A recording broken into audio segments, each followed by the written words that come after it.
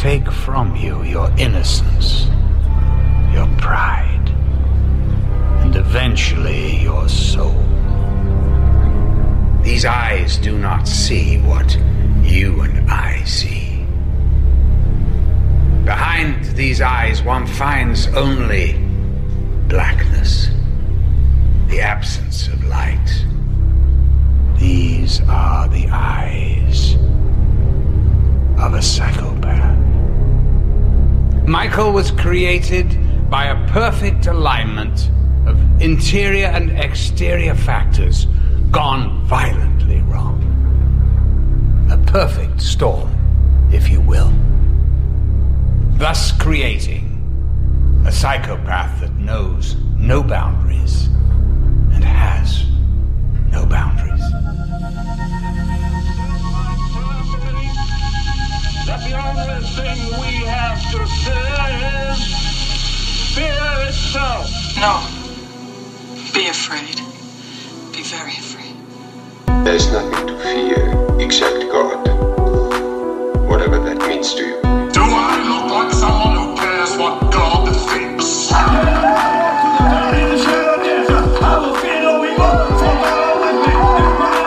do I say this? Because we got Holy Ghost power!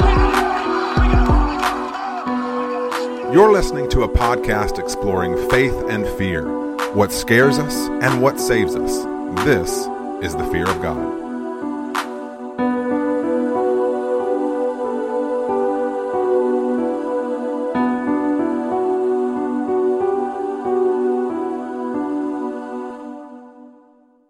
Hello and welcome back to your favorite podcast, everyone's favorite podcast at the intersection of faith and fear, where every week we discuss what scares us in order to find what saves us. This is the fear of God. Speaking to you right now is one of your hosts, Nathan Rouse, and typically with me is fellow co-host Reed Lackey, and he was here, but he saw what we were covering, and he was just like, I'm good, okay? Maybe he'll be back. Maybe he won't. I don't know. In the meantime, allow me to welcome you listeners back to Halloween, the best time of the year. In this Halloween season, we are celebrating with an amazing series that we have creatively named Halloween at Halloween. Get it? In this series, we've been charting the career of one of our favorite horror franchise players. This stoic fella has been stabbing us since 1978, changing the shape of horror cinema and immortalizing Denny Crane along the way. We checked in with him before by way of the initial 1978 entry, later covered the 2018 sequel. In this series, we've been exploring his whole catalog. That's right, all of it, including what we're talking about today. But we've been discussing the lives, the near deaths, the murders, and the memories we made along the way with the one, the only,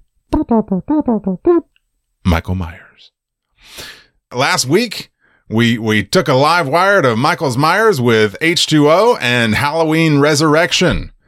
And this week, we will be following Michael Myers' career as he continues his Forrest Gump level walking pace across the country with Rob Zombie's Halloween 1 and 2. But before we meet Joe Grizzly, permit me to remind you listeners that here at The Fear of God, we explore, we do not explain, except for right now when I explain that you can find every Fog and Fear of God thing imaginable at thefearofgodpodcast.com, such as how to support us on Patreon, essays, team bios, episode archives, merchandise, Reed Lackey! I'm Joe Grizzly. Didn't have one in my pocket. I was like, what's a reference? The PG-13 level has gone up on The Fear of God lately, and I'm here for it. Especially. Reed, we gushed about H2O last week. We sure did. Talked about Resurrection last week.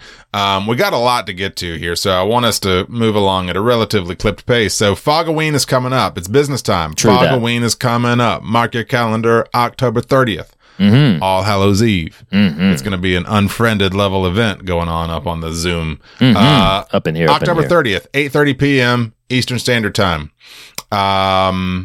well, I'm not going to tell you to watch another Treehouse of Horror because this is the last one. It's the last one. Do be reading Cujo. Mm-hmm. Any other business? No, you hit it. The Cujo and the Fogaween. So, yep, that's it.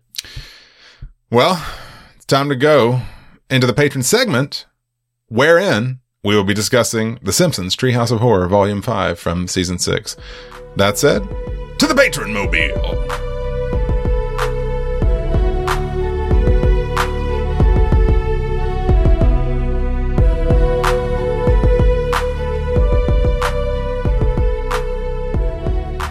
Now, about these movies. Oh my gosh. Riri. So let's do this. Gosh. I'm gonna throw a possible curveball at you. So, in Halloween at Halloween, we have kind of done a little bit of setup, a little bit of how you feel type conversation on the front end, inserted That Ain't Right's toy lines and kills in the middle, and then kind of come back around. I don't really want to do that this time. So what I'd rather us do is you give, because these exist as a pretty specific sort of parallel universe in the franchise itself. So I want, to the extent you have it and to the extent you want to, talk a little bit about just the nature of these films' existence whatsoever. Then we'll do, with minimal sort of touching on our specific feelings on it. Then we'll get a little didactic, make our lists, check them twice, and then jump into just broader sort of ideas of these two films. That sound fair to you? Absolutely. No, I would love to. So, I'll start this way. Many horror franchises eventually reach the point to where they have had so many sequels that in order to keep the franchise alive, they have like direct-to-video sequels. Not every franchise has suffered that fate, but many of them do. And after Resurrection was a complete failure and critically panned, it was also kind of about to suffer the same fate the Halloween franchise was.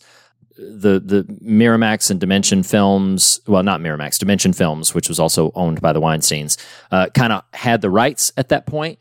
And there was a lot of development around Halloween 9 that is not worth getting into. Like, so the 9th installment of the franchise, which was going to pick up from Resurrection and continue the story, there were just an absolute avalanche of ideas, multiple scripts, multiple writers brought on, multiple directors consulted. For like years, they were trying to kind of get something off the ground, and it wasn't happening. And then something a little sad, well, I say a little sad, I don't mean to diminish it. Mustafa Akkad, the oft-cited producer of this long-standing franchise, died actually in a terrorist attack in Jordan, and it was a very, very tragic death. His son took over the sort of helming of the franchise, and there's not a lot that I have found about how the conversation pivoted from a new sequel to a remake possibility. I do know that contemporary to the time, there were other remakes that were getting a little bit of traction, that were kind of gaining some steam and popularity and success. And so then somewhere along the lines, it was consulted that Rob Zombie, who had made at that point House of a Thousand Corpses and The Devil's Rejects, would helm the remake of Halloween, that he would write it and he would direct it. Now, what Rob Zombie originally wanted to do was to make two films. The first film being exclusively a prequel to the original Halloween. So his original vision was that his first film out the gate would be all of the prior to Haddonfield, Illinois stuff, that like maybe the early days of Michael Myers, spend a little bit of time in Smith's Grove, and culminate in Michael breaking out and maybe, you know, some stingers on the end of where things were going. But then he would make the remake of John Carpenter. They didn't want to finance that. They didn't want to put all that money in, so they forced him to blend those two concepts to basically make what we have in his original film, which is the first 50 minutes or hour of it is completely brand new material to the mythos of Michael Myers and into this, you know, to the Rob Zombie universe. It's all prior to the events of the original film that we would know. And then the back half of Zombie's film, although updated with Zombie's sensibilities, has basically, it follows very similarly the beats of John Carpenter's original Halloween. That's his first one. And the only other sort of piece that I'll share before we move on into other things is that then Rob Zombie had talked very disparagingly, and understandably so. Not many people have profoundly positive things to say about the Weinsteins these days, but he talked just in horrific terms about working with them. Said like they were constantly pushing and pulling on what he wanted to do, left and right, constantly tying his hands. He said it was terrible, and he never wanted to work with them again. Well, his Halloween was so successful at the box office. It was actually, this is an interesting tidbit. It was, I don't know if you saw this when Shang-Chi came out, but Shang-Chi was, I think, came out, I want to say it was on Labor Day that it came out. Mm-hmm. And you know how directors who previously held the box office records will issue some, like, congratulations to the new box office record holder? Rob Zombie had to do that to the director of Shang-Chi because for years, Halloween, Rob Zombie's original Halloween, was the box office record holder for Labor Day weekend from like 2007 until this past year. And so, anyway, it made a ton of money, was very successful. So the Weinsteins had basically said, we're proceeding with a sequel, and we're proceeding with a sequel from the characters you've devised.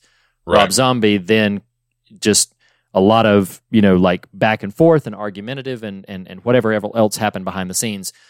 I understand this. I sympathize with Zombie's position here. He did not want some other director taking what he had made and moving forward with that iteration. He wanted to do it. So he got in and he wanted to direct Halloween 2, but again, cites that experience as once again profoundly difficult and constantly being pushed and pulled and hampered and all of that sort of stuff. But Halloween 2 is where things get very, very different from any story that we've seen before. It's just, it follows Laurie Strode 1 year after her traumatic occurrence at the first Halloween, and then kind of goes to some weird places that we can maybe get into in more granular detail when we kind of talk about it. But yeah, that's not so brief. Sure. Summaries, but no, that's helpful. And so, yeah, we're going to put a pin in sort of deeper discussions of these two, as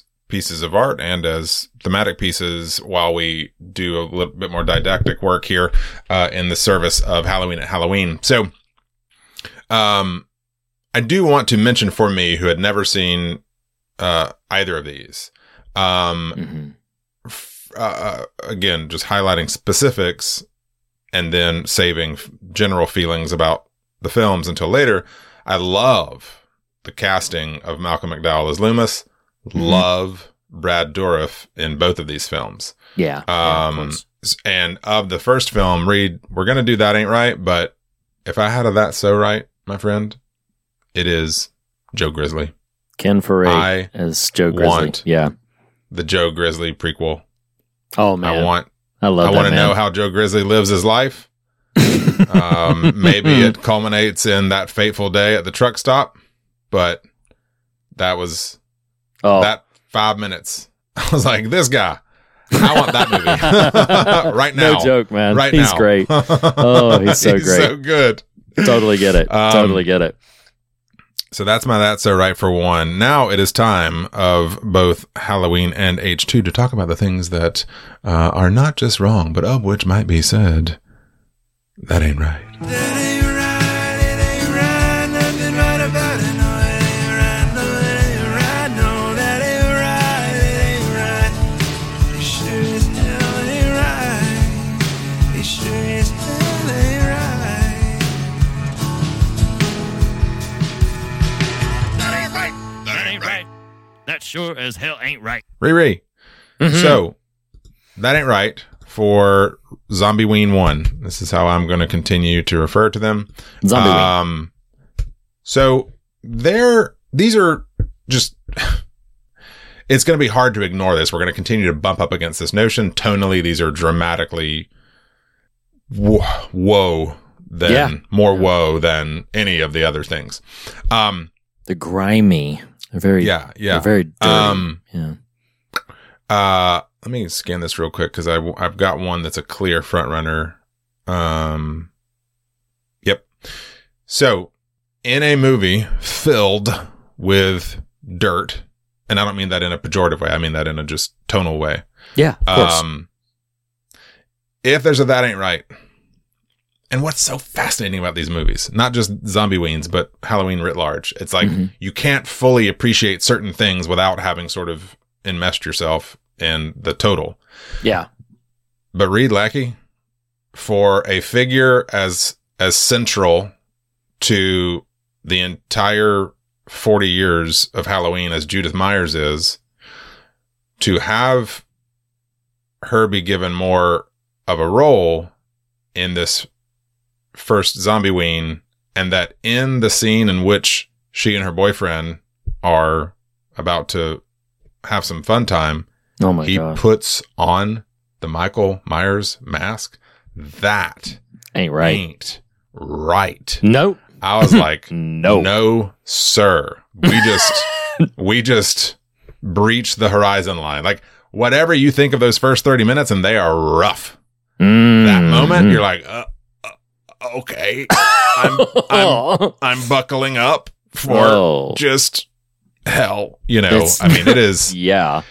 Oh gosh. And honestly, to be fair, it's also kind of a slow clap moment. You're like, okay, you did that. Like this choice just does a lot for this film, this franchise, this story. So for me, That Ain't Right is Judith's boyfriend putting on the Michael Myers mask during sexy time.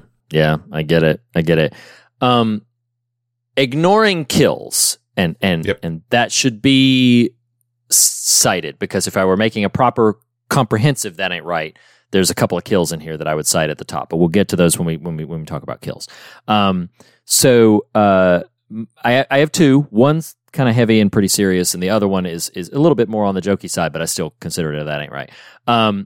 So starting with the heavier one, the whole opening breakfast conversation in this film is just gross. And it's one thing to display a toxic, dysfunctional family dynamic, but man, just the things that these characters are saying to one another is oppressively nasty and vile and mean-spirited. And I don't just mean mean-spirited as in, well, yeah, these characters are jerks. No, it's like, it's almost as if, here's what it felt like to me. It's almost as if he wanted from the beginning to throw a gauntlet down and said, this is not the Halloween movie that you are used to seeing, which is tame and silly to a certain degree and like, you know, a little bit palatable in its approach or whatever. It's almost as if with this, he was like, this is not your grandmother's Halloween, you know, like, and it felt awful in that way. It's just gross. I'm not going to repeat any of the lines. They're just disgusting. But that opening, and to your sequence, point, I'll reference this a couple of times. Myself and Andrew Nelson was asking me about these two movies, and I was engaging a little bit, not in public, just because I didn't want to spill the beans on some of it. And I said, in a vacuum, had I been watching this movie as I want to watch something at Halloween for funsies, you know, like if I had just queued this up, that scene possibly would have compelled me to turn it off. Like, I get it's it. So, I get it. So vile. And in a way, because you kind of give a little credit there creatively, and kudos to you for it. Like, you know, throwing a gauntlet down, which sounds fine, but it also at the same time, I think there's a world where an argument could be made it overcorrects there. Like it just. Yeah. Oh yeah. Anyway, it's your That Ain't Right, and it is absolutely a That Ain't Right. Yeah, you had one other one, I think, that you wanted to this is a little bit more. I still consider this That Ain't Right. It is worth noting that in all of these Halloween movies, there is the presumption that Dr. Loomis did his best and that Michael Myers is pure evil and therefore could not have been reached. He could not have been rescued. He could not have been rehabilitated, anything like that. What is interesting, and Loomis in Rob Zombie's vision is arguably more interesting than Donald Pleasance, even though I'm not throwing any shade at Donald Pleasance. But just this rendition, Michael McDowell is an incredible actor and lauded in his career, deservedly so. But there's a moment, and again, this is a little jokey, where he's talking about the mask And Michael puts on this mask, and he's like, "Oh, well, why is it all black?" And he's like, "Well, black's my favorite color." And then this jerk doctor is like, "Well, black's not a color, isn't it?" Oh, that it's almost as if he's saying like, "Oh, your favorite mask there, it's just crap, right? It's just BS because black's not a color." And it's like he's saying it in a kind of a nice tone, but it planted a seed in my mind that maybe was intentional on Rob Zombie's part. I was like, what if Dr. Loomis, Donald Pleasance, or this version is just a crap doctor? What if he's just terrible at his job? I think you're going to say if he's the one who is ostensibly the seed of this worse version. Yeah, absolutely. And it's like, because honestly, I kind of loved that scene just because, again, we'll get to it and we're going to risk getting ourselves bogged down here, and it'll be partly my fault for sure. But what I actually love about that scene in Micro, and even this first film in Macro, is the legibility becomes clearer of what you might not have known, you might have missed from a 78 iteration. Sure. And in that moment, it's like, because there's dumb ways you can do that and there's smart ways you can do that. And I think this movie does several smart things, one of which is right there, of a Loomis who we come to see in a more fully formed version, who's very much drunk on his own Kool-Aid, who in that moment, I don't know that he's a bad doctor. I think he's being a bit self-congratulatory on sort of flexing, even if he doesn't intend to, and being like, "Hey, guess what? That's not a color, kid." Yeah. Oh, yeah. Well, let me pick the thing that is all the colors, the white, the mask. The white. That's the negative becomes the everything. Anyway, that's a great scene. Malcolm McDowell is great. That Ain't Right's for Zombieween 2. Zombieween 2, as you mentioned, is dramatically different than kind of anything you might be expecting, even with threads of the original Halloween 2 buried in the front of it. There's a lot of That Ain't Right in this movie. So much. Why don't you start here if you have one that's a bit more front of mind? For which one? Oh, for Halloween 2. That Ain't Right. Yeah. Zombieween 2. Man, it is hard to ignore kills. I mean, I will say, maybe this is a cheat, but I will say, even as a victim of profound trauma, Laurie Strode, I'm not necessarily blaming the actor here, but Laurie Strode is profoundly unlikable in this. In the second film? In the second film, yeah. And I'm saying this even as a victim of trauma, so I recognize I don't want to be disrespectful to people who have a difficult time expressing themselves and working out their own trauma. But maybe, and this would be worthwhile for me to hear this if somebody listening is like, actually, Reed, that's pretty on point. But it's just like, it struck me just the toxicity through which she buffets back Annie. Annie seems as a character to have found some path forward out of the trauma that she experienced in Halloween 1. And Laurie just can't escape it when she finds out that she was actually Michael Myers' sister, that she just breaks bad and just kind of goes off the deep end, and then begins to culminate towards something where it kind of implies, by her putting on the mask at the end, kind of implies that she's going to kind of head that direction. And so it's just, it struck me as that, like, I don't have anybody to root for in this iteration. It is all just kind of the doldrums of despair, which is a visionary choice. But that's what I'm citing as That Ain't Right. It's just that, like, the character of Laurie Strode in this, interesting, comparatively to the Jamie Lee Curtis of it all, which that's not a fair comparison. I admit that. By any stretch, but just the character of Laurie Strode, I'm like, oh no, I'm just like this. She's just on this inevitable path, and that's my thing, right? Here's the impossible task before us for this coming hour or so: is we want to service well the scaffolding of the series we're in, Halloween to Halloween. It's hard to do some of that with these because they are so divergent and so kind of strong choice making that happens here. But you make a good point about the second film, and I think for me, Halloween 2, just visually, the things that occur on screen. In other words, the difference I'm making is between what happens on screen visually and just the story being told. To me, those are kind of two different things. The stuff that happens on screen is pretty repulsive in a lot of ways. And so, you know, you can basically, throw a rock in the air and you're going to hit That Ain't Right. If I had to anchor it to character stuff and story stuff, I actually thought and wrote down when Laurie discovers the truth.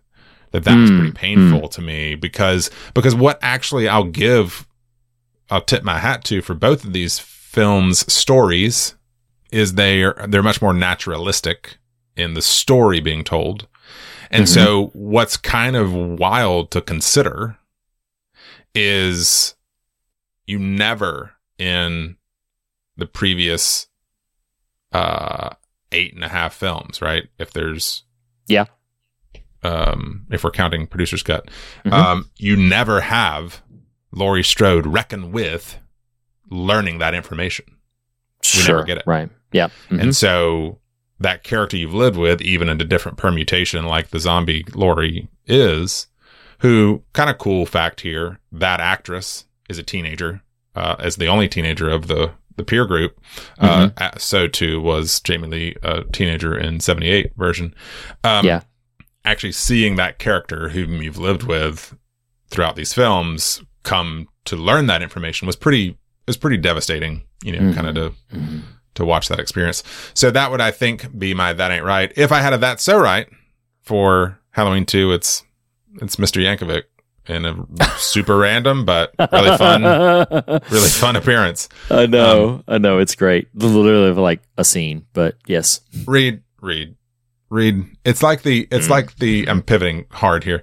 It's like The Simpsons Homer's string of wieners bit, but made worse and real. Another That Ain't Right of Halloween 2. Again, throw a rock in the air, you're going to hit one. But the parallel action of Annie, Laurie, and Annie's dad eating the pizza while Michael eats the dog. That is yes. Repulsive. It was my alternate. Yeah. It's just it's just terrible. Yeah, it's so gross. Okay, because there are so many, we are now going to pivot out of That Ain't Right. That sure as hell ain't right. And go straight to, we are building across an entire franchise's serial killer films, a Halloween Hall of Fame of kills. Good Lord. I went many. A second ago and just scrolled, and there's a ton. So I'm going to do them quick. Halloween 1, and then we're going to pick Halloween 1, and then we're going to go to Halloween 2. Halloween 1 is the school bully, Michael's first kill. The stepdad, the duct tape chair, Michael slices him up. Judith's boyfriend, Judith, the nurse at the sanitarium, the room full of cops. Gloria, she's a nurse. I only know her name because Trejo says Gloria. Yes. Basically, everybody in the sanitarium. Danny Trejo, Joe Grizzly, Bob, the Charlie Brown boyfriend, Linda, Charlie Brown Bob's girlfriend, Mr. and Mrs. Strode, Annie's boyfriend. I wrote after Annie's boyfriend, I said, having sex, they gonna die. They do. You can tell the progression of discovery. The two cops that show up in response to the 911 call, both brutally dispatched by Michael. I wrote Loomis, but then we learned, okay, that actually wasn't real. So that is all the kills in Halloween 1. So I might have thrown this is not a kill, but it's adjacent, and I would not vote on this as my candidate. But I love in 1 the kind of heartbreaking moment when Danny Trejo finds him in the hallway. So you're talking about the death, right? Like Danny Trejo's death. It's before, like, these scenes are connected, but I'm not identifying the moment when he kills him. I'm saying when they encounter each other in the hall, and it's the Mikey. You could, like, I haven't seen everything Danny Trejo has ever done. I haven't seen half the things Danny Trejo has ever done. But I was like, damn, that's a good performance right there. He is. I love Danny Trejo so much. He is totally heartbroken and freaked the F out at the same time. Like, it is terrifying. So, side note, and just giving some props. personally speaking, so I have some personal champions. Many of them that the Fog people already know about, like Schwarzenegger or even Stallone, or to a lesser extent Chuck Norris or whatever. But Danny Trejo is like on my list. But that's not the conversation I'm having. Danny Trejo is on my. I love Danny Trejo and would highly recommend.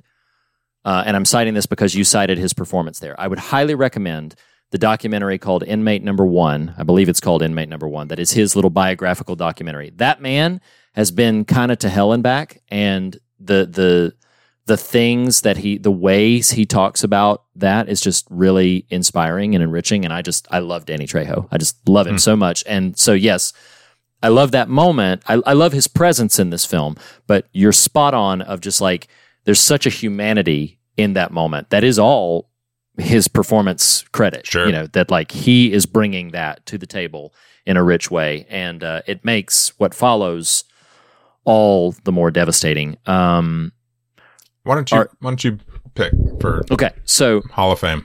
I think I'm gonna let you take one that I know you were pretty energized about. So that is what I am trying to do. It would not have been my pick, but so you do what you want. Oh, really? Okay. Well, so I'm wrestling back and forth between two of them, and I thought there was a strong chance you were going to deliver the other one. So I am going to cite. We were just talking about him. I'm going to cite Ismail the janitor. When he sees Mikey, and he sees the carnage that Mikey has delivered, and then he tries in the most trepidatious way to get handcuffs back on him. It's terrible. It's awful. He tries to do his job. Of course, earlier in the film, he had glibly thrown out, this is almost a cliche, but he had glibly thrown out that he was 3 months from retirement. But he tries to get handcuffs on Michael Myers. That does not succeed. What breaks my heart is the way he, as Michael is dispatching him, violently, brutally, and relentlessly, he keeps, whenever he has breath to utter it, he keeps saying through tears, real tears, like the character is crying real tears, "I was good to you, Mikey. Like, I was good to you." And it is just, it's devastating. Like, I feel it in my bones. Yeah. And there's another death in H2 that kind of affects me in a similar way, but I feel that death to my soul. So yeah, I'm citing Ismail the janitor for the Kill Hall of Fame, and his repeated refrain, devastatingly as it is, of "I was good to you, Mikey. I was good to you." Well, what might end up happening here is we're going to make an executive decision to have a hat trick and throw a third. Oh, for a third one? Okay. Because the third one notwithstanding, at the moment, what kind of, and not just because of this reason, but it's also terrible when it happens, but because it's kind of the kill that launches 1,000 kills, it's Judith Myers. It's terrible. It is, you almost feel mythology being born in that moment. Yeah. Like, this is the thing. This is the one that the entire, all of it has spawned from. And it's just pretty gnarly and pretty awful at the same time. Yeah. Yep. I get it. The one we're going to do ourselves the favor, just because the deep love is, and throw him in the mix, is Joe Grizzly, man. Co-signed. Man, that 5 minutes is great. It's great. It's so great. And like that's someone should just, if they need a pick me up, that's a cue that scene up. So it's just great. fun. He is fantastic. He's a credit I will give. I feel it more in the first film. Someone could make a case that it exists in the second as well, but I feel it more in the first film. It's just peppered with just really great kind of character actors who just kind of show up and kind of do a scene here and there. And it feels, this is a word no one really ought to ascribe to these two films, but it feels a little fun when some of these characters show up. Sure. And kind of enter the story. For the first one, I strongly agree. Yeah, I get it. Yeah. Joe Grizzly, man. Ken Faree is like, He was the star of the George Romero's Dawn of the Dead in 78. Okay. And he's from reports of conventions and things like that is a very generous guy to his fans and like a really kind guy. And frequently when he takes photos or video ops with them, will cite the Joe Grizzly line.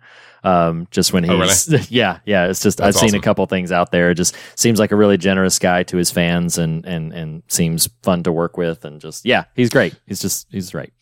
So let's, we'll do H2 kills and then we'll jump back because I did forget toys. We will come back to that. It's not a whole lot of fun to be had in these two. But Halloween Indeed. 2 kills. I will rattle these off for us real quick. Ambulance orderly slices his head off. Was kind of hard to tell for a second because I looked away because I was repulsed. Yes. 2 is Octavia Spencer. What? Yeah. Oh my Random? gosh. Okay. Yeah. She She's goes a- to check a room. She comes out all bloody. Michael brutalizes her. 3rd is another nurse off screen, but it's pretty gnarly when she's discovered. Ugh. Next is Buddy, the security guard. I Poor promise I'll be back in just a second, which is like famous last words if ever Shouldn't have said any that. existed. Yeah. Gets an axe to the back. Although, here's a question, Reed. Or not for all of those. Moving on. The rednecks, right? You know what I'm saying? Or not. Those people get don't killed on go- screen, but Oh, Michael kill them that's- because- does he, or is it all in her head? Do we yeah, just- clever well, it's fake definitely all out? in her head. Yeah. So I guess I shouldn't have even named this. No. Next They're up contenders. is They the exist in the film. rednecks going after Michael for being on their land. 3 plus a dog. Of course, the dog's going to die. Lord One have slice mercy. in the eyes and stabbed over and over. 1 antlered on the front of the truck. The 3rd pulled from the truck, stabbed multiple times. Lord have Goodness mercy. gracious, Oh I'm my getting God. tired You're, already. you're Next exhausted. is the strip club. The strip club worker. Next is the strip club owner and a stripper. Next is the Wolfman kid from the party. Next is Laurie's friend. Was going to love up Wolfman, but gets startled in the shaggin' wagon. Next is the cop Lord watching Annie. mercy. Next is Annie. Next is Maya, Laurie's other friend. Next is Frogert. Next is Loomis. Oh my God. I'm tired. You'd think Michael would be, but nope. Nope. He's just creating that river of blood that's going to bring him on home. Ugh. You go first. Okay. I have to, for many of the same Do it. reasons as Ismail. It's Annie Brackett's death in this. You and I texted a bit off pod. Quite a bit. So I know this is a big statement, but it is a sincere one. I have rarely, perhaps never to its equal, been as affected with a big knot in my stomach with a horror on-screen death as I was with Annie Brackett in specifically H2. For 2 major reasons that I'll express briefly. I wrote them down, so I'll just say this. I said, I don't know if I have ever felt a horror movie death more in the pit of my gut than the death of Annie Brackett in this film. She escaped death after a devastating fight for her life in Halloween 1. The character did. And so she's already been put through the ringer. But in this film, she is a beacon of positivity despite the trauma that she's had. And she has found, at least from what we see of her, a means to move on. And for that character who has reached that place to suddenly be found again by Michael and the now go have some fun line, not to mention whenever any character opens that bathroom door to show where the carnage was and just the blood painted walls everywhere and the bathtub full of some stuff that's red as well. I think it's because there was some water in it already, but just she has been so gruesomely brutalized. And the way that for both Laurie finding her and eventually, God forbid, her father finding her, it is treated with a tremendous amount more gravity than other deaths are treated. Sure. I feel it in my bones. One thing I don't know if I'm applauding it. I am sure acknowledging it. There are a lot of horror films where the survivor of the previous film gets dispatched rather unceremoniously, whether it be Laurie Strode in Halloween Resurrection, whether it be Rachel in Halloween 5, like a survivor from a previous film. And Halloween's not the only franchise to do this, but Friday the 13th Part 2 was kind of the first one to do it. Sorry if I just spoiled something about Part 2, but basically like a survivor from the first one gets dispatched just with a finger snap. here is a surviving character who gets dispatched. But for me, my experience of it, I feel every inch of it. Like, I feel the devastation. I feel the sadness, the sorrow. I'm not saying I enjoy it, but I am acknowledging that it elicits an emotion from me that other such comparable things do not. And for that very, very long explanation, my Kill Hall of Fame is Annie Brackett from Rob Zombie's H2. I can't escape it. I think about it often. And yeah, that's it. That's it. Yeah, it's arguably too much. I don't disagree. Yeah. My candidate for the Hall of Fame read is Frogurt. So, do you know? I was waiting for you to catch it. I was like, I know you know it. Of course. Yeah. It's from the island, man. He's Frogurt. But it is funny because, like, I know that, I mean, that actor just, it's just funny. He gets just so. Like, oh, yeah. He's just smashed. There and done. That's it. Partly, I needed a lighter. I needed a light kill. Okay. I just couldn't handle. Okay, so that is our kill list candidates for Zombie Ween. Danny Trejo, Judith, Joe Grizzly, Annie, and not Froglet. Autocorrect. Frogurt, you weirdo. Yes. Froglet. So that's our kill list. It keeps, I mean, goodness gracious. I feel like we got to pour like a million cold ones out for all the people we're not putting on the list. Lord have mercy. All right, Reed, real quick. Let's do some merchandising here for the Zombie Weens. Good. Good. Yeah, it's always fun to design some toys. I'll throw out I've got 3 for I have H1. one each. It was hard to come up with toys. These are not. Sure. Toy inspiring. Toy is a loose word, Right. as opposed to 3-dimensional plastic representation of characters in a film. Indeed.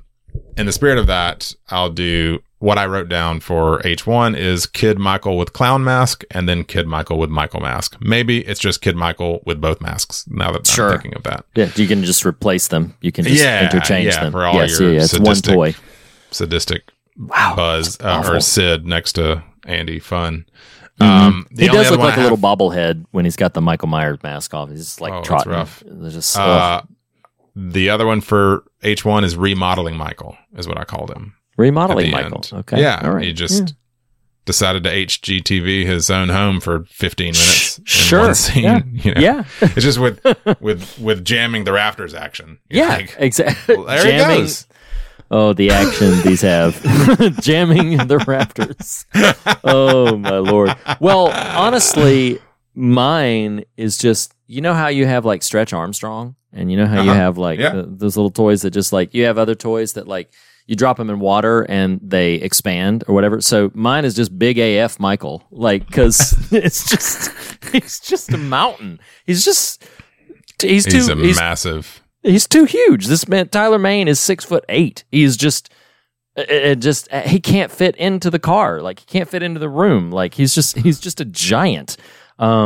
The actor is like, he's just right. So huge. So yeah, mine for H1 was just Big AF Michael. Like, it won't fit in the package. like when the package comes, its head is poking out the top of the plastic. Or your head is. Yeah. Oh man. Did you have any for 2? I did. I had one. Okay. It's a little cheeky, but I called it Secondhand Michael. It's he's been played with so much by a bunch of other people that he's fallen apart. His mask is like half there, and he's dirty. He's got like a beard that you don't know how it got there. So mine is Secondhand Michael. That is just like did I get this from a flea market? I did. I bought this from a swap meet, and it's secondhand Michael Myers. So it's Big AF Michael, but after he's been passed down through like 3 generations, and you get him now. You know, like this. Sure. Oh, I don't have the pieces. That half of him's broken. So that's just like you did not get the accessories that was supposed to come with it. It's exactly right. Yes. Yeah. Well, the only one I have for 2 is I called him Wandering Michael. It's just parka. Okay. Mm-hmm. He's in a parka and just because when I watch a Halloween movie at this point in my Halloween movie career consumption of whatever, what I want is a not Michael. Get out of here with that crap. Yeah, right. Like 2/3 of the movie, I was like, Hitchhikel. it's not even. No. No. No. You heard it and decided in 2 seconds, I'm not going to give him the benefit of the doubt Nope. on that one. No. There's you don't cheeky get and then that. there's stupid. Oh Lord, speaking of things that are not cheeky, let's do this, Reed. We've made our lists. So I'll preamble this by as we wave farewell to lighthearted conversation as we drift deeper into the terrible waters. Sure. We're going to be okay, listeners. We're going to be okay. Yeah. All right. I wrote down, I copied and pasted because I wanted it for posterity. My experience of watching Halloween movies in this Halloween at Halloween that I texted you. It literally says, texting Reed, watching scene, writing note, watching scene, texting Reed, looking away, texting Reed, writing note, looking away, watching scene, looking away, texting Reed, right? It's like, that is the experience of watching these, especially these two specifically. Sure. Sure. So,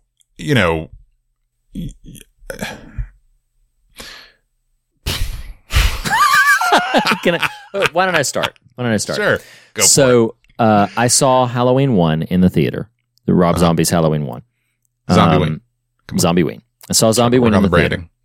Was with a friend who you've met, Steve Putnam, and so he and I saw Halloween in the theater, and obviously had a pretty strong reaction to it. I was like, wow, that's not what I was expecting. He remains a controversial figure in the realm of this, but what I will say is, for all of the choices that are difficult and for all of the indulgent choices and the excesses and things that I will, unquestionably say that's too far and I don't like that. And I have a response to that I don't think is defensible. I'm not going to describe it because listeners can look it up, but there's a scene in the director's cut. Listeners, you will not have to search hard if you're curious because I'm not about to describe it. There's a scene in the director's cut that I absolutely consider indefensible. And there's not a lot of films that I would say that about, where I'm just like, that scene is indefensible. I don't know why you did it, why it exists, and why you champion it as part of your definitive version. So there's some excesses in here. Where I'm going with that is, I think it's noteworthy that a lot of horror films have been remade, particularly post-2000s. So I'm not talking about like David Cronenberg's The Fly. I'm not talking about John Carpenter's The Thing. Those are masterpieces of horror cinema in their own way. So I'm not talking about those. I'm talking about the glut of remakes post-2000.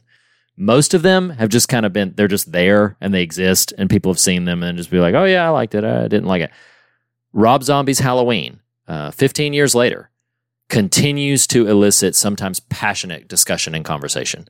It continues to invoke in people a defense. It continues to invoke in people anger, pointed to it as like all of what's wrong in horror potentials and what is horror and all that kind of stuff. It is worth noting, for all of the things that we would say like, well, that's not okay and this is not good and I wouldn't recommend this or whatever it is, that it is distinctly visionary. Rob Zombie has a very specific flavor to his films. And one thing that I do consider about these, that I say, take this as a compliment, if you will, I do find these films very interesting. I don't always like them, and I don't always enjoy them, and certainly don't always recommend them. But I find these films to be very, very interesting. And so anyway, just worth noting as we proceed into the next conversation. Rob Zombie is a visionary for good or ill. That's my opening salvo. I think I had a weird experience kind of watching these two because, as anyone who listened to that episode knows, not a big fan of Land of a Thousand Dances. House of a Thousand Corpses. Man said Land of a Thousand Dances. No, brother. Oh, man. I wish I were listening to that right now, or rather than watching those movies. Talking to you is always a good time. But Wilson Pickett. yeah.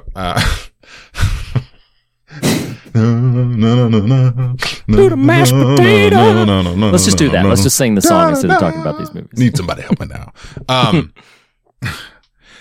So I'm not a fan of House of a Thousand Corpses. I don't think writ large zombie would be my flavor. I went into one honestly prepared to be pretty out.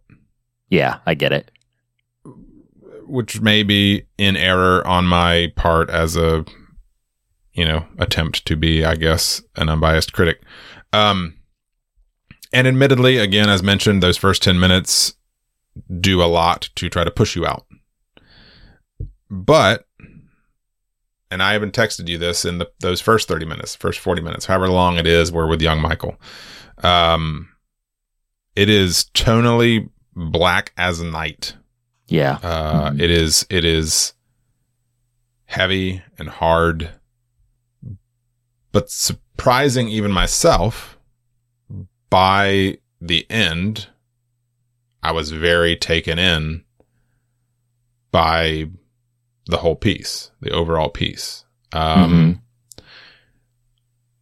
Whatever criticisms I'll level it to in a second, what I won't take away from either of them is it's kind of a very lived in world. It's like it reaches for naturalism and presses past it into almost supernaturalism, if that makes any sense.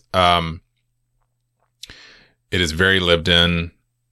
There's a degree to, and I'm just not smart enough of a critic to even consider a statement like, I think it's better at what it does than 78. I'm not saying that. I'm not even arguing that. I wouldn't even attempt to climb that hill. Yeah. But for the story it tells, it's a bit more legible and coherent and fills in some gaps in interesting ways than the 78 one does. When you're starting from go with Laurie and Michael as siblings, like you're automatically starting with intention and building a thing right that's worth pondering. So found a lot to like in the first one. I don't know. I would not be able to tell you in a much starker, sharper, stronger fashion, different fashion. The feelings going from The Last Jedi to The Rise of Skywalker. What I was about to say is I couldn't think of a time when I had greater whiplash at how I appreciated a pair of films in sequence than these two. Key difference between these two and the ones I just referenced are these are the same filmmaker, and that at least merits that consideration. Strangely, 2 feels in a way that 1 doesn't. For all its attempt at invention, it feels cruel. Cruel's a good word. It feels angry. It does not feel, this feels mean. It doesn't feel artful. It doesn't feel thoughtful. Because what's hard about a movie like this, and because again, I thought going into 1, I was going to feel the way I felt coming out of 2. Yeah.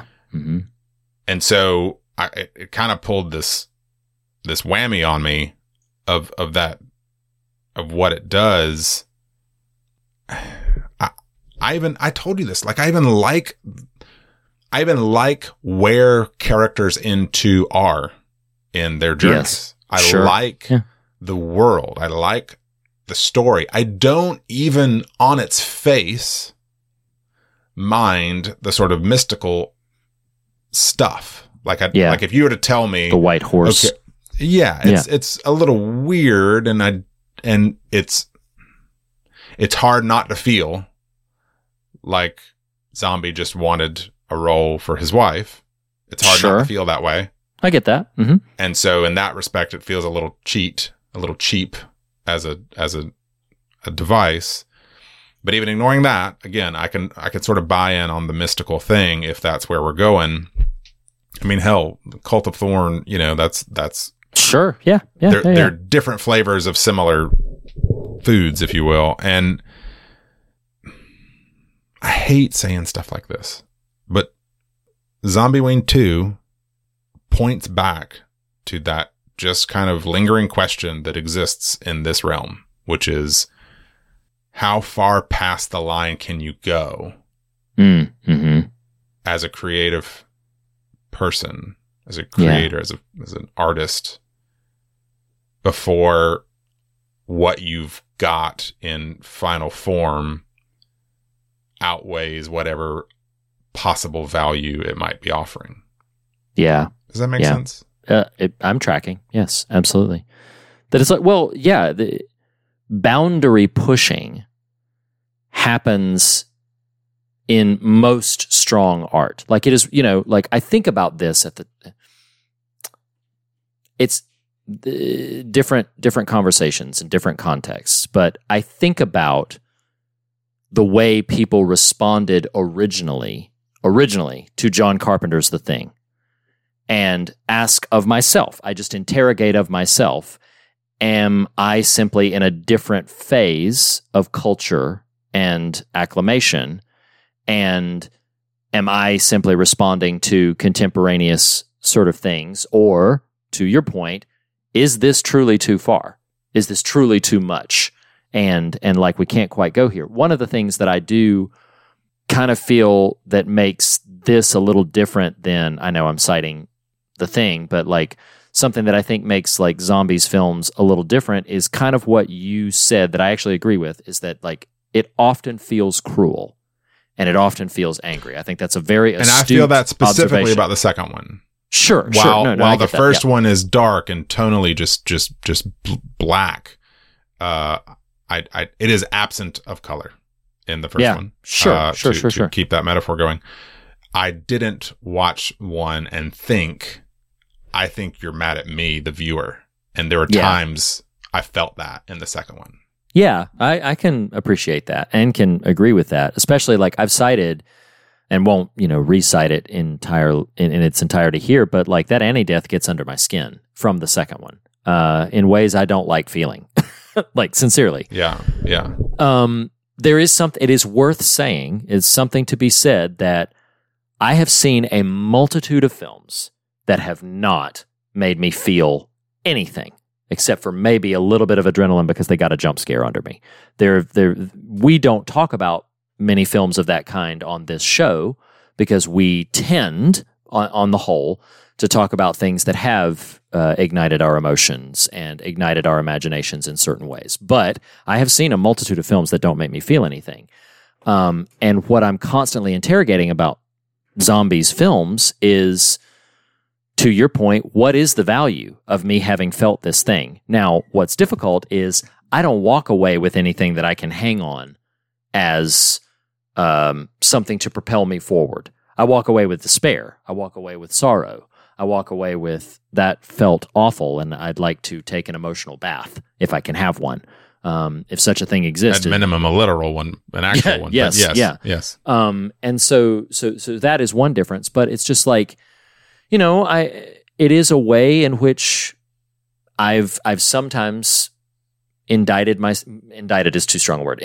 myself about, I watch a lot of flicks where people are unceremoniously dispatched, and maybe the question is there a value to seeing a film where the deaths land in a more grotesque way?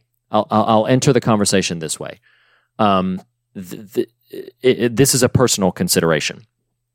True crime as a genre is just a booming genre, whether that be podcasts, television specials, everything. My wife has watched a few of them. I know many people who just like that's their entertainment of choice as a primary means. And I can understand the attraction to them. I have often cited to people that they are harder for me to stomach because with my sensibilities, it is more difficult for me to hear about things that really happened to real people than fabricated slasher blood and guts things that happen to fictional characters. Right. So for me, even all these years, watched Psycho when I was 6 and all the things that we've talked about, all the years I've spent with the horror genre, it is still harder for me to hear about things that really happened to the real people. That's just more difficult for me to process. It's more difficult for me to stomach. And so zombies films, I'm talking about the deaths, I'm talking about the violence, like those land kind of like that. You cited earlier that they feel lived in, and maybe this speaks to that as further affirmation and credibility of that fact. That's like those deaths I cannot stomach and brush off as easily. I can't write them off because not necessarily that the characters feel more real or vibrant, but something about this world feels like it really happened. Well, so if I can interject there, because you're brushing up against something I was thinking about today, and maybe there's a world where I'm letting Zombieween 1 off the hook because it is a translation and of a story I'm aware of and familiar with, and sure, and I guess you'd say desensitized to. But as I've pondered too, you just kind of articulated it. It feels like he's wanting to document the murder of characters, and that feels like a different intention than let's have some fun at a slasher film. Right. Absolutely. And from that I mean, by the end of it, Reed, I was just kind of out. I was like, I'm not even, there's no real, and I want you to, I can't totally tell if you're, catering to my stronger feeling here, but because I want you to push back if it's there, but just the repetitiveness of it, the open cruelty of, and again, from a cinematic standpoint, the pretty muted actual Michael Myers element. Yeah. I mean, in the middle of the movie, I reference it, but the stripper scene, it's like, what are we doing here? Like, this is yeah, I agree. Pretty awful. What I mentioned a minute ago is I'm kind of around the bend on being able to appreciate too, but to you, is it still just left in that question mark zone of like, what is there to be found here? Or to you, are you feeling pretty out on it, or like what, how much do you sync up with what I'm articulating? It's hard to answer because you said this about H2O last week, that like context is everything. This is, I believe, my third time seeing H2 for this conversation. First time I saw it, I think I was pretty much like, well, never watching that again. It's a shame it's in the box set that I just bought because I'm never popping because I'm never popping that Blu-ray back in the thing. Just a wasted disc, That's funny. So there's that. And then the second time I saw it, I think I had at least a better, respect is the wrong word, but a better acknowledgement of there's a vision at work here. I don't know if it's a vision that I can stand alongside, certainly not applaud, but there's a vision at work here. This time around, I definitely felt of that same ilk where it was this whole conversation we're having around, like, I love the way you phrased it. Like, it feels like documents of of murders as opposed to fun slasher jump scare kills. Like that, that's, and there's a happy medium somewhere there because I don't need bouncy. I don't need Halloween Resurrection. Yeah, of course. Because absolutely. I just thought about this, like, to your point, like I'm not going to say Halloween 2 is worth watching because of this, but I love Brad Dourif across both these movies. Yeah, and it's good to see him playing a good guy. I think you cited that, and like, absolutely. He often plays nefarious characters, and he's such a wonderful actor. He's fun to watch. In this, he's so you're there. Like, this is, and that's what's wild about these two movies, and I think ultimately what's what makes me sad about H2. It's like, damn, man, just please pull back some. Like, I want to, because had Zombieween 1 been what I was worried it would be, it'd be easier. I'd be like, yeah, I get it. Barf. No, thank you.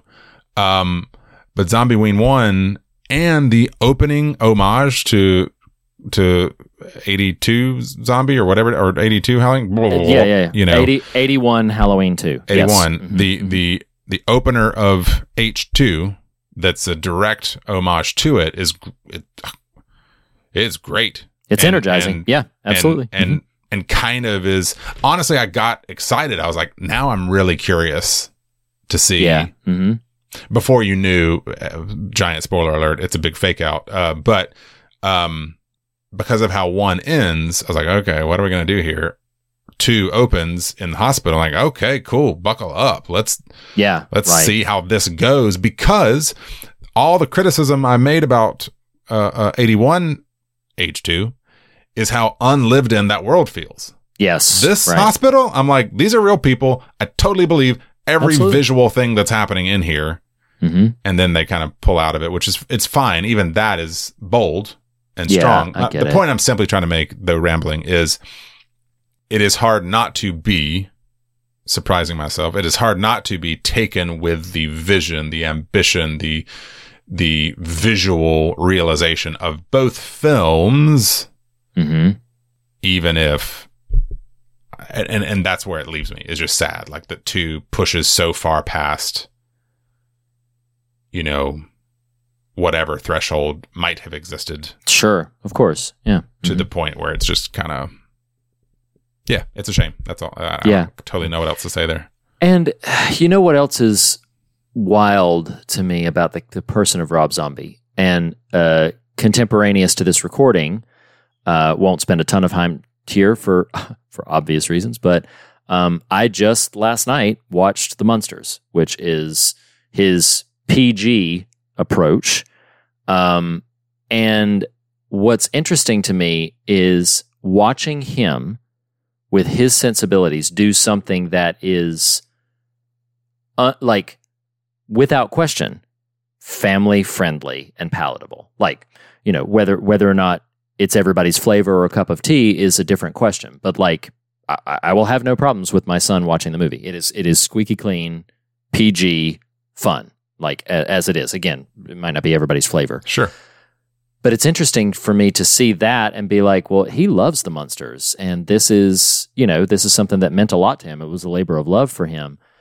So how do you reconcile that the person who's on that sensibility also gives us H2? And I think some of it connects to, like you said, that the anger. He had a very frustrating time making these movies. Like that, I'm not letting him off the hook for what he delivers, but it is widely noted that his process of making these movies was, in his words, torture, to try to get a distinct vision in play and to do what he wanted to do with it, which again might have been just like, maybe it would have been worse if he'd had less reins put on him. I don't know. But I think on the whole, there is an undertone to every piece of art that gets made.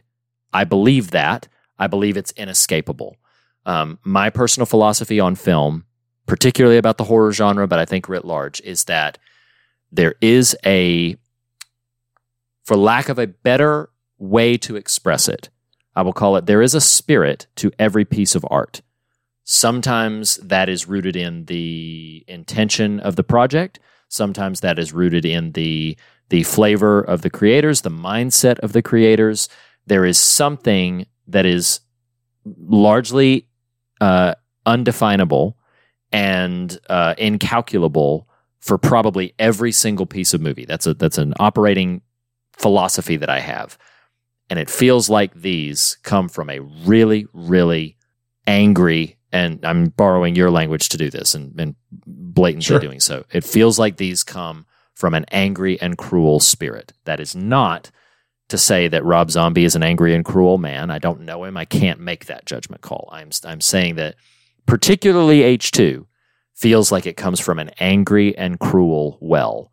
And to that end, I question of myself the value of engaging with that. There's a reason to look at angry things, to study them, to understand them, to resonate with them in our own heart. to a degree, to a careful degree for mature and discerning minds, there's a reason to look at cruel things for the same kind of exercise to recognize I've cited before, I'll cite it again, and this is a Reed quote, so forgive the self-aggrandizing here, but that sometimes they really want us to be afraid of the dark so that we'll start turning on some lights. And I think there's some value in that exercise. I don't think that's what this film is trying to make you do. No. And so I don't think that's necessarily the intent of the filmmaker, but I am expressing that there can be a value in that exercise. Of H2, it might be they really want us to be afraid of the dark and then succumb. And then get murdered Right, on the screen. Right. Well, so yeah. If I can throw out as maybe just ebbing, maybe wandering back towards, swimming back towards a shore. Yeah. I think what makes me a little, or perhaps most sad, isn't the extremity in and of itself. It's that I actually think there's some interesting things related to Michael Myers, Halloween, Laurie Strode. I think there's some interesting choices here. Yeah. There's a big pivot for Loomis too. I was going to say, I even love the sort of pivot for Loomis. It's Malcolm McDowell does right by it. It feels in most ways like the Thorne trilogy became just sort of franchise management for Loomis, and Right. he never really got to go hard into a character path. Right? Yeah. He got to play hard because he's Donald Pleasance, and when you come to play, you play. But they never really went Michael. anywhere. At least with this, I really love the choice made to steer Loomis into that self-aggrandizing profiteer. So I think that's just what kind of makes me disheartened, is it's like, damn, I like the world you've built. I hate the way it looks. And maybe that's the point. Feels. And if that's the point, then it works. Yes, the way it sort of feels. And it's funny, you brushed up against this idea is what made me think of it, but as I was chatting with Andrew about H2 specifically, I made a reference to my viewing of the Clint Eastwood film American Sniper, and how I wanted to kind of watch that movie when it released, just because of the Oscar stuff and just kind of being mindful, and something that a lesson I still will occasionally forget, but something I learned watching American Sniper is the truth that sometimes it's just not for me. Yeah. And as much as I want to be kind of that movie guy who can kind of stomach most things, and I suppose compared to non-horror peers, I can, but that's kind of what I felt at the end of H2. I was like, this is some interesting stuff here, but the sum total, the overall is just not for me. Yeah. It's tough. And I think for me, and maybe this is, our final commentary to wind down. I think for me, I love the simplicity of the way you put it. And so I'm going to borrow it and just redefine it a little bit is, for me, or from my perspective, this is not for me translates in a very tangible way to, I got the same sensibility watching specifically H2. It's funny because we've talked a lot about H2. I do think H1 has more value than we have, that we really wrangled down, talking about H2. Yeah. But credit where credit is due. I think H1 has some value, particularly in its approach to the material post that first 10-minute nonsense. I think there's a lot of value to its approach to the material. I'm actually significantly more interested during all of that Smith's Grove stuff and even in his first escape and everything than when we get to the repetition of it. But that nugget, I'm appreciative of its existence in the world. Can I jump in? Yeah, it's one of the first times in 50 films or however many we're in. It's one of the first times I believed that adult Michael came from a thing.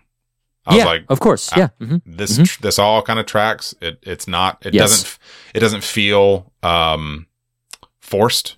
It feels like, okay. Go ahead. I'm sorry.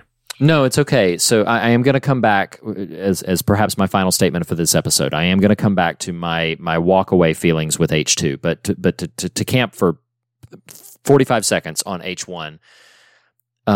It is just such a dang shame that indefensible scene I keep talking about exists in his director's cut, because other than that scene, his director's cut has some really great stuff in it. Some stuff with Loomis, some extended scenes with that. And so it's like, if not for the presence of that one scene, like I would be like, oh man, the director's cut's where it's at. But man, that one scene just I can't go there. Can't defend it.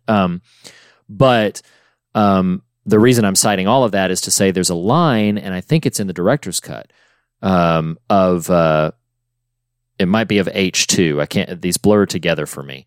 But Loomis says the line. This is what I remember. Loomis says the line, and again, I'll say this, I'll express my feelings on H2, and then I might be done. Loomis says the line where he is asked, is Michael the product of nurture or nature? He's asked that question. Do you remember this question at all? Because I think it's from the director's cut, but I can't remember. But anyway, he's asked, is it from nurture or from nature? Or, something was happening, yes. Yeah. Whatever iteration it's in, Loomis has asked the question, is Michael a product of nurture or nature?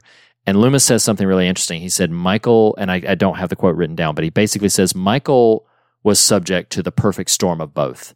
He had these tendencies in him and then was raised in an environment that gave them, all that they needed to become a combustible, volatile, force that produced the phrase "perfect storm" is in H1 perfect when he's storm. at. Okay, all right, or maybe he says perfect it storm in one of them. Yep. Okay, so maybe that's not from the director's cut. Maybe that is an H1. But anyway, like getting back to I think there is a lot of value in H1. My feelings from H2, I have equated it to my feelings when I hear about real world horrors. When I hear a news article about something devastating that has happened to someone and any iteration of the description thereof, or any sort of like the most, for lack of a better way of putting it, the most notorious serial killers in history, like your Dahmers or your Bundys or something like that. And then I'll hear some of the stories, if I hear any details around their victims or anything, and I'm just like, I get that feeling in my stomach where I'm just like, oh my God, because that was a real thing that really happened to somebody. This is not imaginative rehearsal. It is not exercising our worst impulses creatively, which I actually affirm in a lot of ways. That is just that happened, and I don't know how to reconcile with some of those kind of things. That is the sensibility I walk away with from Zombies H2. And again, listeners can decide for themselves whether that is a valuable exercise or not. For me, it's work. It's always work. And I'm not saying that I'm not given more to ponder about. And I think maybe to a certain degree, it does generate compassion in my spirit towards those things, because that's usually my walk away with it, is I feel more compassionate and want to be more an exhibitor of less angry and less cruel things. Because when I see angry and cruel things, it just tilts me in that other direction. So listeners can decide for themselves if there's value in that, but that's my walk away from it. Is it's just work. So I don't ever engage these films. Maybe one a little bit, but I don't ever engage H2, except maybe academically. Except maybe to come at it and say, like, this is work, this is homework, this is study. I am engaging a creative output as a thing.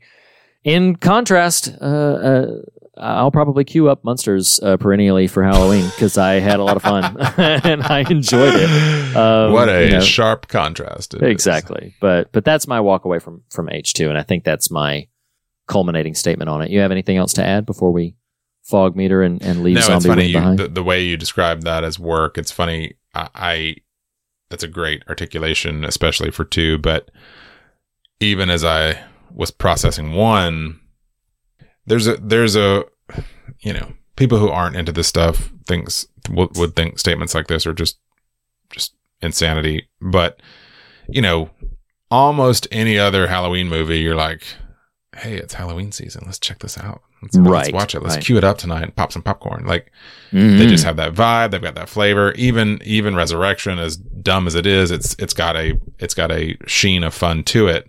Sure. This, you would never be like, ooh, let's have some fun with H1.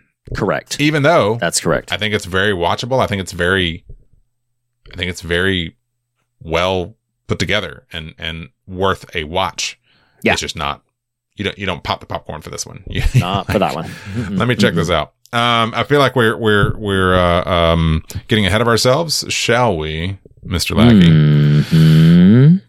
Go to the Fog Meter, our very own metric of how we measure the films here at Ye Olde Fear of God, that of fear and God. We are looking at both films. I'm going to start. Do it. And do both movies, Zombieween 1 and 2.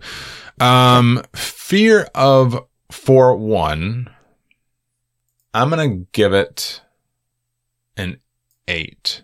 Okay. I think I love the rich, heavy center of it. Like as in, if we're talking about fearful things, like it is like a stone in the belly.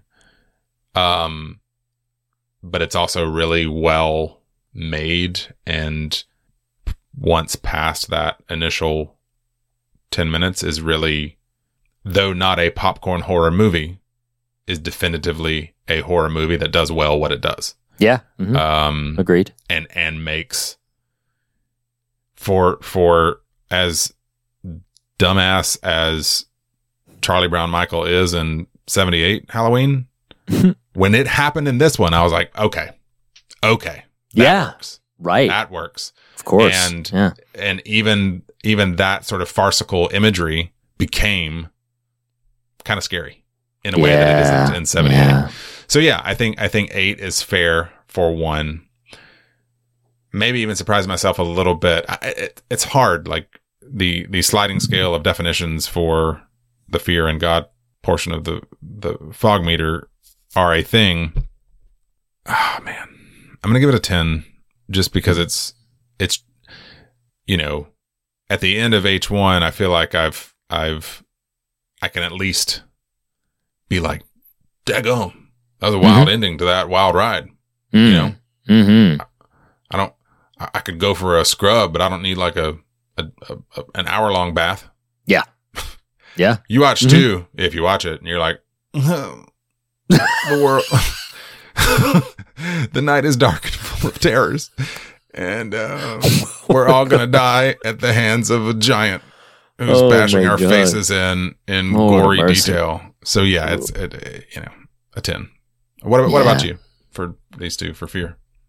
So and before then I do get God and come back to me. Yeah, sounds good. Before I give my measurements here, I'm resisting this in this way. There's a way in which higher Fog Meter can automatically equate to better or good, as it were. But there's a reason why we distinguish like fear and God, the fright factor and the substance that drives it at the same time. So I'll start with H2. I am with you on 10. I came into this conversation knowing like I can't give H2 anything other than a 10. I have not had very many films give me so visceral a reaction as some parts of H2 give me. Not that that's a good thing in terms of me walking away and feeling like, oh my God, I do want to talk about this movie with people who have seen it, but that doesn't mean I want people to see it in order to talk to me about it. That's it. Yes. There you go. Put that on the box. So it's like, if you've seen it, I would love to talk to you about it so that we can unpack this stuff, but that doesn't mean I want you to see it to do so. We should have a subpage of the fog unrecs. Like I actually don't recommend this movie, but if you've seen it, let's talk. DM me. Yeah, exactly. So for H1,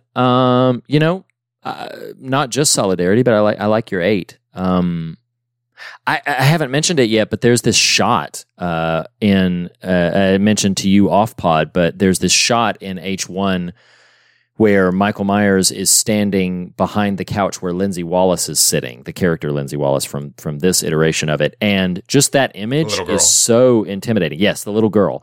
She's watching the movie before the character of Annie takes her over to be babysat by Laurie and hang out with Tommy and everything. And that image is just so intimidating and unnerving and unsettling of just this, this hulking frame with an incredibly menacing mask standing over this, helpless little girl. Lindsay, thankfully, nothing bad happens to her in that movie, but oh man, that image is tremendous. So yeah, 8 for me on the Let H1. me throw talking about images. I referenced how heavily I appreciated the hospital run of 2. Yeah. Reed, do you remember there's a shot? I think the camera might even be on the ground, but it's definitely low across the parking lot at night in the rain. Do you remember this shot? Yes, I remember this Did shot. you see? That's actually raining. Like that's not a soundstage. That is Yes. a real that. Even just that shot, I was like, "Dadgum!" I feel like I'm in the Yes. downpour. Like Absolutely. it is wild. Absolutely. How impressive he pulls some of that off. Anyway, I'm sorry. Go ahead. With No God. joke. I completely appreciate the shout out. So God factor. For me, that is, how much did this film give me to chew on that I feel like enriched me is a lot of what I, think about in terms of when I make these measurements. So for one, I'm kind of going to give it an unqualified 5. That I feel like there is some things in there that I'm like, okay, this is anchored in something, and I think about it afterwards.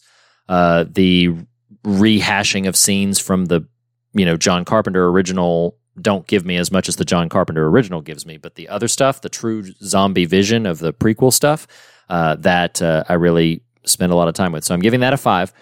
For H2, I am not saying it is vacuous of ideas. It is actually got a lot of interesting ideas, but the approach that it has to it, I kind of have to give it a 1. So 5 for H1, 1 for H2 for me. I think that this is the singularity is happening here. Yeah, I think for 1, 5 straddles that line. But to your point, I can't decide what Carpenter gifted him and what he's actually doing.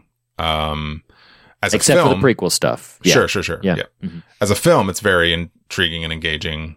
But as a kind of what its through lines are, he just painted a bigger picture than the original 78. So I think 5 is fair there. I think 1 is fair with H2. Honestly, Reed, this sounds quite macabre, but the image that came to me was because, to your point, H2 has some things it's thinking about.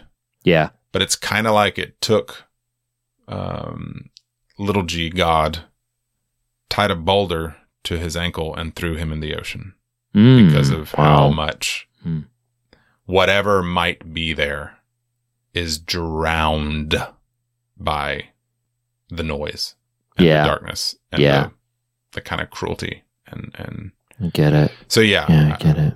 One to signify there are things in there. I don't want to go through the ocean to find it. It's work. You said it well. It's work. Yeah. I'm not a great work. swimmer. I'm gonna drown too. Yes. Yeah. So that means that we give Rob Zombie's Halloween from 2007 6.5 out of 10 on the fog meter, and that we landed with his follow-up in 2009 of Halloween 2 with a 5.5 out of 10 on the fog meter. The maybe easier, maybe harder question is, do you recommend them? I actually recommend 1. It really kind of surprised me how much I enjoy is a strong word, but how much I liked that. I liked what it does. Mm-hmm. I kind of like how it does it. 2, no, it's again, for extremely different reasons, like Resurrection. If you're a completist, maybe, but even then with great caution and even then kind of not sure if it's worth it. Yeah. Understood. I'm in a very similar place. I'll end with 1 because it's easier to just join you on 2. Yeah, I don't recommend Halloween 2. I said it before. I'll say it again. If you have seen it, let us share a drink and talk about it, because what an experience that is, and I want to process that with somebody. I'm not going to recommend that other people go through it in order to have that conversation with me. But if you've seen it, yeah, let's talk. For Halloween 1, I have a slightly tempered recommendation. I do say, like, oh yeah, have you seen it? Maybe you should. I usually bracingly tell people to see it, whereas like, contrasting it from last week, whereas like H2O, I'm like, oh my God, watch this movie, and then for Rob Zombie's, Halloween, I'm just like, yeah, are you ready? Oh, you're ready? You're down? Okay. Well, it's so funny. I literally thought as you were saying that, I'm like, it's the next level Fog Rex. It's for the person who's like, hey, I've seen these 30, scary movies, and I kind of liked that 78 thing with, is it Michael Voorhees? You're like, no, that's Michael Myers. And like, did you like that? You know what? You might want to check this out. You might like it. That's where that lives. Yeah. So consider those some complicated approaches to the material, as it were. But Nathan, thank you for having this conversation with me. I am glad, sincerely, that even though I kind of I feel the need to apologize of just like, yeah, so we've done this and now here's the zombie ones. But I'm appreciative of conversations like this for reasons that just they enrich me, even when the art that drove them doesn't in the same way. So I appreciate this conversation. And ladies and gentlemen, thank you for listening with us.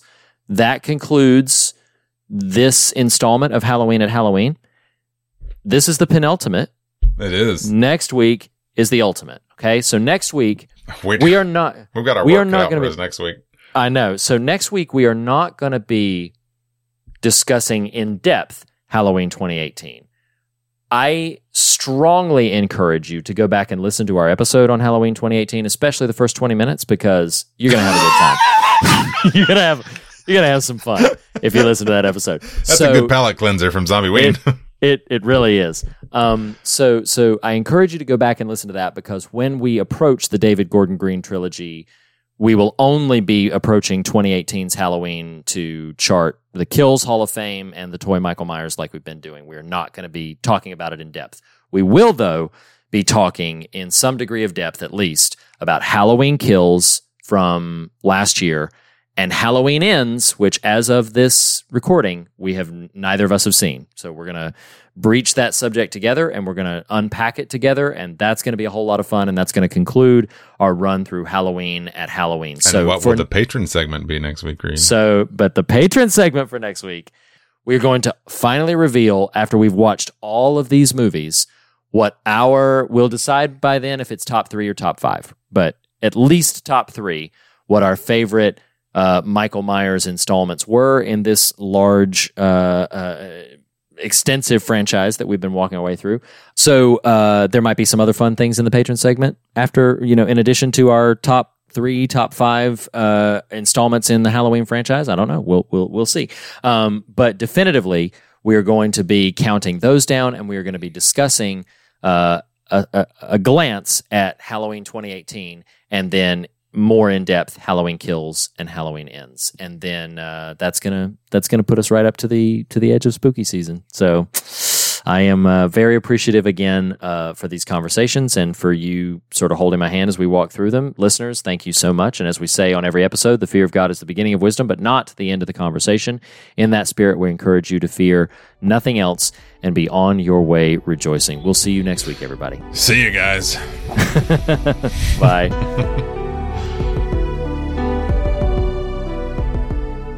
The fear of God is the beginning of wisdom, but not the end of the conversation, and you can continue the conversation in a variety of ways. Start by visiting thefearofgodpodcast.com for links to our social media, essays, and episode archive merchandise, and more. If you love what we do, please consider becoming a patron by visiting patreon.com/thefearofgodpodcast. There, you'll unlock exclusive bonus episodes, extended standard episodes, online event access, and so much more. We want to issue a special thanks to Jacob Hunt of TracerMatula.com for our artwork, also to our assortment of talented musicians, including Andrew Nelson, the Island Family, and Jackson Harper for our varied show tunes, and also to Lee Wright, who helped me, Reed Lackey, write our theme music. Special thanks also to Tyler Smith at morethanonelesson.com. Lastly, be sure to subscribe to us on your podcast platform of choice, and if you listen to us through Apple Podcasts, we would greatly appreciate a rating and a review. Thanks so much for listening. We'll see you next week. Hi, everybody.